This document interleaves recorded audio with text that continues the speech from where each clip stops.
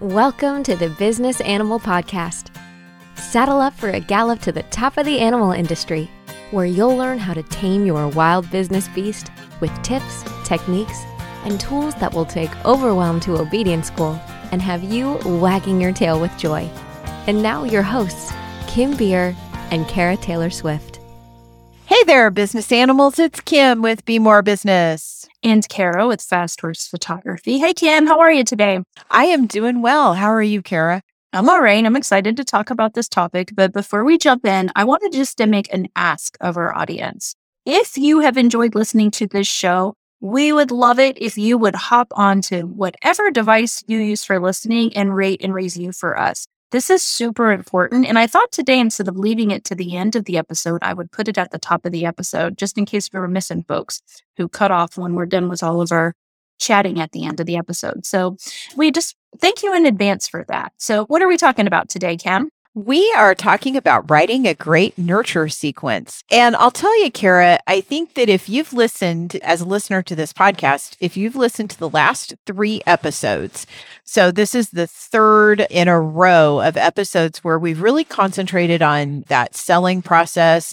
They've built upon each other. We started out with learning how to bring value into the conversations that we have with our customers about what we offer and the value of what we're selling. Then we also talked last week about refining our sales process. And one of the things that we discussed in that big 3 was creating some automations. And part of the automation process is creating a great nurture sequence. So it's like we left off with that episode and dove deeper with this episode into what exactly does a nurture sequence and what does that mean? For me, nurture sequences are at the heart of evolved email marketing, which is a topic that I love to talk about. So we don't have the old days when we just used our email marketing was just our newsletter going out. I do realize there's a lot of people that do that still and are successful with it. And I say, great. I think that's important. But I also want you to understand that in a sales process, in selling, that your monthly newsletters oftentimes are not the catalyst when somebody is really in that stage of wanting to make a conversion and they're in the consideration phase moving into conversion. So it's important that we have nurture sequences that meet the customer right where they are, exactly on the step that they're on in their journey with your business. And that's what nurture sequences are all about. All right. So this is going to be a fun topic today. So let's jump into the big 3. So the first of the big 3 is, focusing on simply one stage of the consumer customer journey. So creating nurture sequences that are really meeting someone where they're at in that journey and then building your sequence around that. The second of the big 3 is to sit down and actually make a list of the value-based sales points and common pushbacks or objections that you might come across as a salesperson or as a business owner from your consumers. And then the third of those is to actually do the work of composing your emails into a series and putting together those sequences in a way that makes sense for meeting that customer, meeting that potential client where they are on their journey. Absolutely. So let's dive into the first one. And that is pick a stage in the customer consumer journey where you want to concentrate your efforts. Now, ideally, you're going to have these nurture sequences for all the stages that are important in your process, but start with one. And probably the one you should start with is the consideration one, because those are the people that are most likely to bring you the amount of money in a sale. So that's most likely to offer you the earliest return on your investment to write this nurture sequence. That said, if you are inspired to write it for a different stage, don't let that inspiration just slip away. Don't kick it to the curb. Go ahead, because truthfully, whatever stage you want to do this in, it's fine. go with it. So if you like, oh, I could do any of them, consideration is probably the one that's going to get you the biggest return on your investment the quickest. Okay, so the consumer journey, which was defined by our good friend Eugene Schwartz, which we talked about a lot last week, so we're not going to give him all the airtime this week. So he came up with these 5 stages of the consumer journey. So they're unaware and problem aware, and you're not going to write nurture sequences for either one of those groups because frankly, they're not in contact with you. Then there's solution aware, which is the solution aware group, which is the 3rd phase here.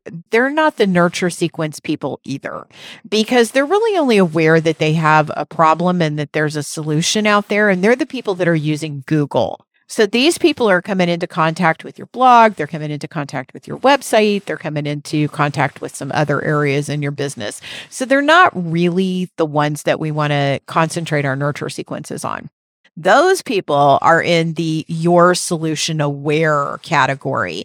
So these are people who know your business exists. They know you provide a solution that would be good for them or a good possibility for them.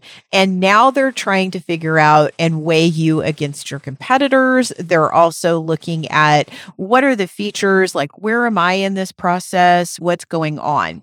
And then the final stage is most aware. And that's after they've read your nurture sequences that they become most aware. So usually in coinciding somewhere in the your solution aware and most aware phases of the consumer part of the journey, we start to dive into the customer journey because it's somewhere in there, there's a tick mark that happens that people are like, okay, this business is really a valid option for me to solve this problem. And I'm really ready to go with it. And at that point, they fall into my customer journey, which is connection, consideration, conversion, and loyalty. So in all of these phases, especially consideration, conversion, and loyalty, you should have some really solid nurture sequences written. The connection phase is where they reach out to you for that information. So oftentimes in this phase is when they're going to give their email address to be able to start really working with you. So the connection phase is where we would want to position our lead magnets. So people who are in that particular phase, that's the opportune time to have a lead magnet and to have a place for people to register for that so that they can get in your CRM, in your email marketing, so then you can add them to the appropriate nurture sequence. So if you don't understand what I mean by a lead magnet, what this is something that addresses the customer's pain or gain point. So either the pain they're trying to find the solution for or the gain that they know will solve the problem. And we're wanting to create a small victory with that lead magnet and offer that to our customers in exchange for their email address so that we can go ahead and send them the rest of these nurture sequences. So the ones that we're concerned about in this process are the people who are your solution aware. So they've come to your website, they've gotten an interest, and hopefully what they've done is moved into connection, which is where they've offered you their email address and now you have a lead magnet to deliver to them. And then they're in the consideration phase. So this is where probably your most heavy nurture sequence needs to be. So in solution aware, your nurture sequence is going to be focused on getting them to connect. In the connection phase, it's going to be moving them into consideration with the lead magnet.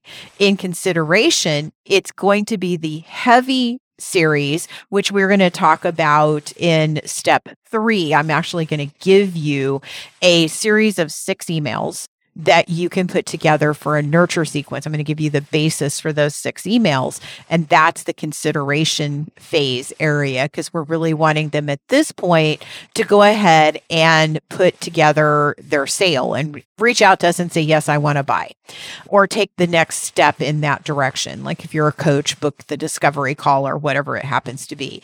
And then the final phase in the customer journey, which is hopefully catalyzes them back to the connection phase, is loyalty. loyalty. So that's where your newsletter comes into play, but also it's where other things that we've talked about on this show come into play. It's your customer loyalty programs that you put together to keep people loyal. It's your referral programs. It's the place where you nurture people into giving you reviews. It's the place where you ask people through a nurture sequence for testimonials for your website, et cetera, et cetera, et cetera. So all of those phases are key in the customer's journey from consumer to loyalty. But we need to have nurture sequences for each area that pinpoint it and move the person along the path. Does that make sense, Kara? Did I explain that well enough? It makes sense. I think sometimes, and maybe other listeners that are out there, it can feel like a really confusing spider web of things that need to happen. Could you give like an example of like a client coming through the process, like what that could look like from like the beginning, like when they connect? Can you give an example of what that might look like? Maybe one you've done before or that you've worked with someone on? Well, I think I would like to give one of that's probably very appropriate for our audiences. So let's say what we're going to do is we're going to have an equine chiropractor. So that's going to be our example business, because I know we have equine chiropractors that listen to this show. So the person that is unaware, they have a horse that, let's say this horse is a reining horse. So our consumer is a reining horse person. And they notice that, or they're completely unaware, their scores are low and they're kind of like, I don't understand any of this that's going on for their deals. And then they start to notice, either through a trainer or somebody else pointing out to it, that their horse has difficulty changing leads. So they're giving the cue and the horse seems to struggle in the lead change, which is causing some dropping of points in the reining competition. So they realize now, okay, we have a problem with my horse changing leads. So what is it that I need to do? They may seek out different solutions to that. So their options are, maybe it's a behavioral issue and they need to go see a horse trainer, or maybe it's an issue with the shoeing and the balance of the horse. So they may look at a farrier for that solution. So they start sussing things out. And then along the way, one of the solutions that pops up is equine chiropractic, because maybe what's happening is the horse is locked up in their hips, or there's some other physical reason. I'm not an equine chiropractor, so I can't speak directly to that, but I know equine chiropractors can fix this problem. So they start looking at that. They think, oh, well, maybe this could be something that is the thing. So they start researching online equine chiropractors. So let's say our equine chiropractor is really savvy and they have developed a lead magnet that is 5 reasons why your horse may be demonstrating to you that they need an equine chiropractor or that they need an adjustment. And one of those is an inability to make maneuvers in whatever that horse's chosen discipline is. So now the individual, the reining horse owner, the rookie or the non-pro that is, okay, my horse isn't changing leads. I'm going to go online. I'm going to research it. They come across the chiropractor. They download the lead magnet. Okay, so now that chiropractor the person has made a most aware move, and the next step would be connection. So they've downloaded the lead magnet and they're kind of in that beginning pieces of connection. At this point, the equine chiropractor's nurture sequence should be focused on getting that person to make a phone call or a discovery call, maybe not book an appointment, maybe book an appointment depending upon how quickly that individual wants to do it or how they've judged what their clients might be interested in. So at this point, the nurture sequences focus, I would focus it on getting them to make a phone call, getting them to reach out and discuss their horse's specific problem. Because for me, I know making a sale is much easier when I can talk to the person. So people listen better than they read, especially when it comes to sales materials. They don't listen that great, but at least they're halfway tuned in. A lot of times they skim text, which is fine. We want them to skim until they make their decision. So I've got my call to action in that particular nurture sequence is to make a phone call to me. to make an appointment for a discovery call. At this point, when the person makes the phone call, when they take that next step, they've really shifted over into the conversion phase because now they're really weighing this as an option. They're saying, okay, the saddle fit solution didn't work. All of these other solutions I had looked at, the behavioral thing wasn't it. I'm sussing this down to it's got to be something out of balance. So now they're in consideration and they're weighing, is this the right solution for me? Am I ready to move forward with it? And this is where it's really important for that equine chiropractor to stay in touch. So last episode, we used the analogy of the fact it's not the early bird that gets the worm. It's the bird that's standing over the hole when the worm comes out. So this is the point where we're starting to practice that metaphor. What we're going to do is, as the equine chiropractor, we're going to keep constantly in touch with this person. We're going to help them understand kind of more about the problem that their horse is having, what the role that equine chiropractic plays in issues in training. We're going to help them understand better how behavioral issues can be related to pain in horses and on and on and on. All the good stuff that you really would love your customers to know. We're going to start feeding to this person if they didn't make the appointment when they made the discovery call. So it's really important. Otherwise, whatever we gave them on the discovery call is going to end up playing into the hand of our competitor who is standing there waiting for them when they get ready to buy. So that consideration phase can last a long time. Some of your businesses, equine chiropractic, I don't think it's going to be that long. But for those of you who offer things like equine facilitated coaching or equine gestalt coaching, those kind of businesses, some of the consideration phases can last a really, really long time. When I sold saddle pads, the consideration phase for the saddle pad was a really long time. So it depends on the item that you're selling and what that time period is. Anyway, you want to nurture them through that. So that's when that's really important. And then that one needs to nurture them in this particular example that we're giving into booking an appointment, which would be the actual conversion. Now, let's say we've had the horse came in for an appointment. We went out, saw the horse, everything worked. The horse is now changing leads and we think, okay, that customer's done. No, it's not, because it's never done, right? So the horse is changing leads. Now we've got that over with. The horse is out of pain and in better balance, but perhaps our horse is losing condition or something else comes up over time, over maybe they begin another issue with their jaw or with how they carry their pole or something else that we want to kind of help that horse with. So now we start that whole process again as a consumer, but we already have made the connection with this business to know that when our horse demonstrates an issue, that there could be chiropractic at the root of it.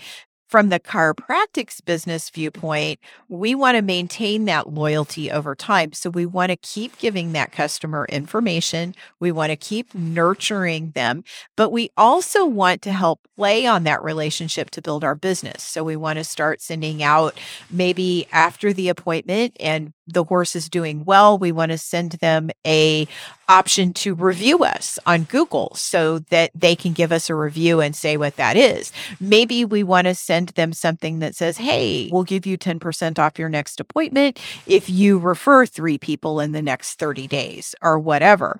Horse show people get to gabbing behind the scenes, and if they find a good chiropractor, they'll all recommend that person to each other. So all of that is building your business. So it's taking that one customer and moving it into 3 or 4. Did that help, Kara? That was a pretty lengthy example, Yes. but I think it shows how it would work in an overall business. It really did show the fluidity of the life cycle of a nurture sequence or multiple nurture sequences working together, because that I think is the most confusing part for me sometimes, is that spider web. It just feels confusing. Yeah. Well, and not only is it confusing, if you're trying to do this without any kind of automation involved in it, it is not only confusing, it's time consuming. If you're one-offing it, this is the metaphor we like to use for this. If you're baking one cookie at a time, it takes a lot of time to bake a cookie. But if you bake a batch of cookies and you cook them all up in advance, then you can eat a cookie anytime you want. So Email automation works a lot the same way. We want to batch it all up so it's easy and convenient for us to think of in a package. And then we want to be able to distribute it without having to go back, mix all of the ingredients together, bake it in the oven, cool it down, and then be able to eat it. So it's really, really important that we have our automation steps in place. And another thing is we get busy. We don't have time to bake cookies one at a time. We've got to bake them in a batch. We have to automate that process as much as possible to be able to make it easy for us to be able to hand them out when we need them. This is where having a good CRM software really comes into play, is because the computer can take off a lot of the load for you. And I want to invite anybody who really wants to discuss this process further. I am an automation expert with Keep, which is a solution. But if that whole scenario sounded like something you would like to explore further, my email address and phone number splattered all over everything. But so please feel free to reach out to me. I'd be very interested in helping you see if this would be a good solution for your business. Excellent. So I think that takes us into number 2, which is making a list of the value-based points and common pushbacks, such as time, money, and fear. So for me, you've got to know your client. I think I come back to that a lot. Like spending the time to actually get to know who your ideal client is, who you plan to speak to, is a really important part of this process of creating a nurture sequence. And it's important to know like what kind of common questions and objections that any new, I'm going to call them subscribers, but any new people that come into your system will have, so that you're ready to respond. And you can use that information when you're creating your sequences. And, don't forget, you can always get a better idea of the types of questions that potential clients might have by using Google. We talked about that little section called People Also Ask. It's such a great way to get other ideas about what people might ask about your business, about the type of work that you do, what kind of questions they might have about their problems. And it gives you good information to write about when you're thinking about some of the common pushbacks. I also like to think about, when I'm writing any kind of content, thinking about listening to conversations that are happening in places that I am. So Facebook groups that I'm a member of, or events that I attend, like listening to some of those conversations that come up in the questions. How can you intermix that knowledge and that information that people are trying to get into your nurture sequence? And then any chance you can, think about ways that you can evoke emotion in your emails. Look for topics that make people happy, that make them laugh, that inspire emotion. They might cry, they feel inspired. This is important, that there is research that's been done that if you can elicit emotion from your content, that people are going to listen more, or that they feel more connected to you. So just some little tips on talking about how you can address and bring value into some of this. Kim, what can you add to number 2? My primary thing I want to talk about here is time, fear, and money. Those tend to be the 3 things that people resist making a conversion over. So either they don't have the time to invest in whatever it is, or they fear it's going to take a lot of time to be able to do what they need to do. And then money is the other one. It's an expensive investment that they have to make. And trust me, money, what your definition of expensive is not somebody else's definition of expensive. We all have a different definition of what's expensive. It's fun to listen to, like Melissa Pierce, who is my mentor, talk about all of the things that people have around money. So we have her slated to come on the show later this season and talk a little bit more about money woes. But money tends to be something that it's not your price point, folks. It's the other person's garbage that they have running around in their brain. But so money tends to be one, and then fear tends to be the final one. And so fear is that this isn't going to work, or I'm not making a good decision, or I don't know if I can do this, or all of those negative talk things that get in our head, or all our worries and doubts that sort to come up and cause us not to make a conversion on something.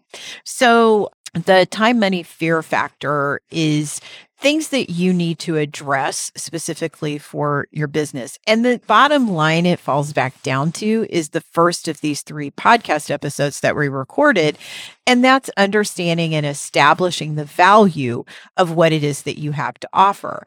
I'm sorry, but if you can do that, the time, money, and fear quotients will not have near as much power because the value will outweigh them. There always comes a point in any sales process, which is what your nurture sequence is. It's part of that sales process where the pinch point becomes more of a factor than any of the objections or obstacles that people are facing. That money factor is interesting because psychology tells us that people want to feel normal. Like they want to feel like they're paying what the right thing is to pay for this. So when you build the value and you're talking about that and thinking about it as an objection, you can position yourself in a way that makes people think that they are getting a good deal, that they're okay with the price and that the quality is going to justify the price. You're giving yourself time to do that and not just in like a one-time quick. Anytime you send your first communication with someone in an email where you drop them the price, most of the time it's like such a cold ask that they're not going to book with you or they're not going to buy from you.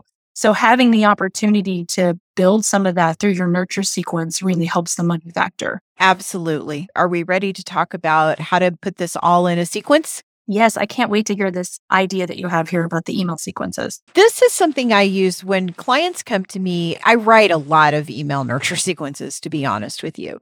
And when a client comes to me and says, I want to institute this as part of my business, this is my go-to where I start with them. This is kind of a typical consideration sequence that you can put together. So for that particular phase of the customer journey, this is the best place for you to take a look. So email number 1 is focus on commiserating with the problem. So the goal here with this email, there's 6 emails in this series, by the way. The first email is getting them to understand that you get them. Okay, that's the point that we really want to make. We understand your pain. I know where you're at. I've been there myself, maybe, or something along those lines. I mean, it's just really taking a moment to explain or to demonstrate in some way that you understand your customer and where they are. And that's a point of making common ground, of commiseration, of understanding them, because people do want to work with people that get them. Okay, that's part of your brand appeal. That's part of everything. And it's part of the sales process. It's part of the whole 9 yards. So this is a really important email, and that's why it's first. The second email is going to focus on what your solution is to the problem. And I don't mean knock your competition here. I mean, look at what your solution really is. What are the features of it? What is it that you alleviate pain-wise? What is your particular solution? How you do business. That's really important. Don't be afraid to show your brand personality in these emails. That's email number 2. Email number 3 is helping people see what their life would look like if the problem was solved. And to be honest, if they haven't bit on the first 2 emails, usually this one will get them. Because people want to have their problems solved. They want to live in a life where things are easy and this is done and it's not plaguing them. And the closer they are to their pinch point, the more important this email is, because the closer they get to that pinch point, which is where they're going to really make the decision, the more uncomfortable things are. And then they get to look at what life would be like without the discomfort. And that's really important. The 4th email in the series is the email that happens if they don't bite on email number 3. And it gets a little bit more pointed and saying, this is what's going to happen if you don't solve the problem. So this is really going to capture those people who are a little further away from the pinch point. It's going to actually push them a little harder because they maybe haven't reached quite the same level as the people who would have bit on email 3. So they aren't quite feeling the pain. But in this email, we help them get a little closer to that. So what happens if you don't solve this problem? The 5th email is where people are going to get stuck with that time, fear, and money. And I hit it head on. I put up right in the email, 3 reasons why you're not ready to do this. I mean, right in the subject line, I let them know right off the bat. People are curious and go, well, maybe I am ready. Maybe this is an indication. Maybe I should read this. And they click on it. And then we bring back all of the stuff that we talked about in that episode where we talked about value-based selling, in that we're going to combat what their fears are around time, money, and fear itself. So that's really important. And if that doesn't push them over the edge, it's time to bless and release this person into just our regular communications, because there's no sense in trying to keep on, oh my gosh, this is a horrible metaphor, but trying to ride a dead horse ain't going nowhere. So I offer one last plea to say, I've sent you these 5 emails, and I say it nicer than this, but basically the gist is we've communicated with you a lot over the last how many ever weeks. And I just wanted to offer you one final opportunity to maybe reach out in this particular case. Maybe don't use the word final, but I wanted to offer you another opportunity to reach out and for whatever it is that you're trying to get them to do. But click on here to buy it, schedule an appointment, whatever it is you want them to do, and make it very short and simple and clean. And then if they don't bite on that last email, then this nurture sequence is done. And we're just going to leave it lay for a little while. And we're going to just go ahead and send them our regular weekly or monthly or bi-monthly or however you do it, sales like newsletters and that kind of stuff. So just keeping a constant touch. Now, what you can do is in 6 months, or depending on what you're selling, in 6 months or a year or 3 months or some period of time, you might come back and write another series of emails that follows the same format, but a little bit deeper or something. Because then at that point, things might have shifted for them and they're not quite biting on your regular communication. So you might put them back through another nurture sequence. But honestly, if you will write this sequence, these 6 little emails, and send them out to the customers that are either in your connection or consideration phases, to get them over into conversion, you will start to find an impact for your business. I love how simple you've made this and how it's 6 emails. Like any one of us can sit down and write 6 emails to start creating nurture sequences. So you've made this super easy. I love it.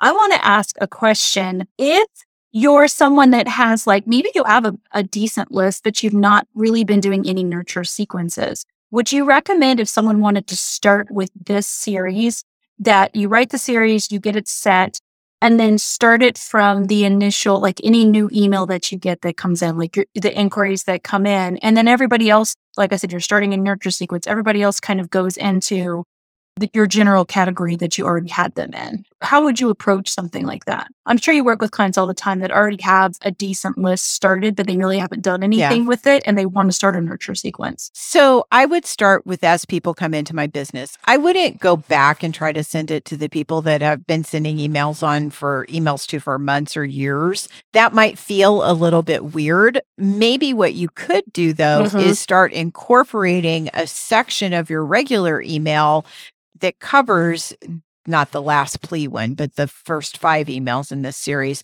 Maybe start covering that a little bit as part of what your regular offering is. Do your regular offering, or at the top of it, go, I really understand you. Here's why. That does the problem. Or maybe you need here's a review on the features of our particular product or service. Or do you ever wish blah, blah, blah. And just put a paragraph up on the top of your email that covers the specific things that we've talked about here.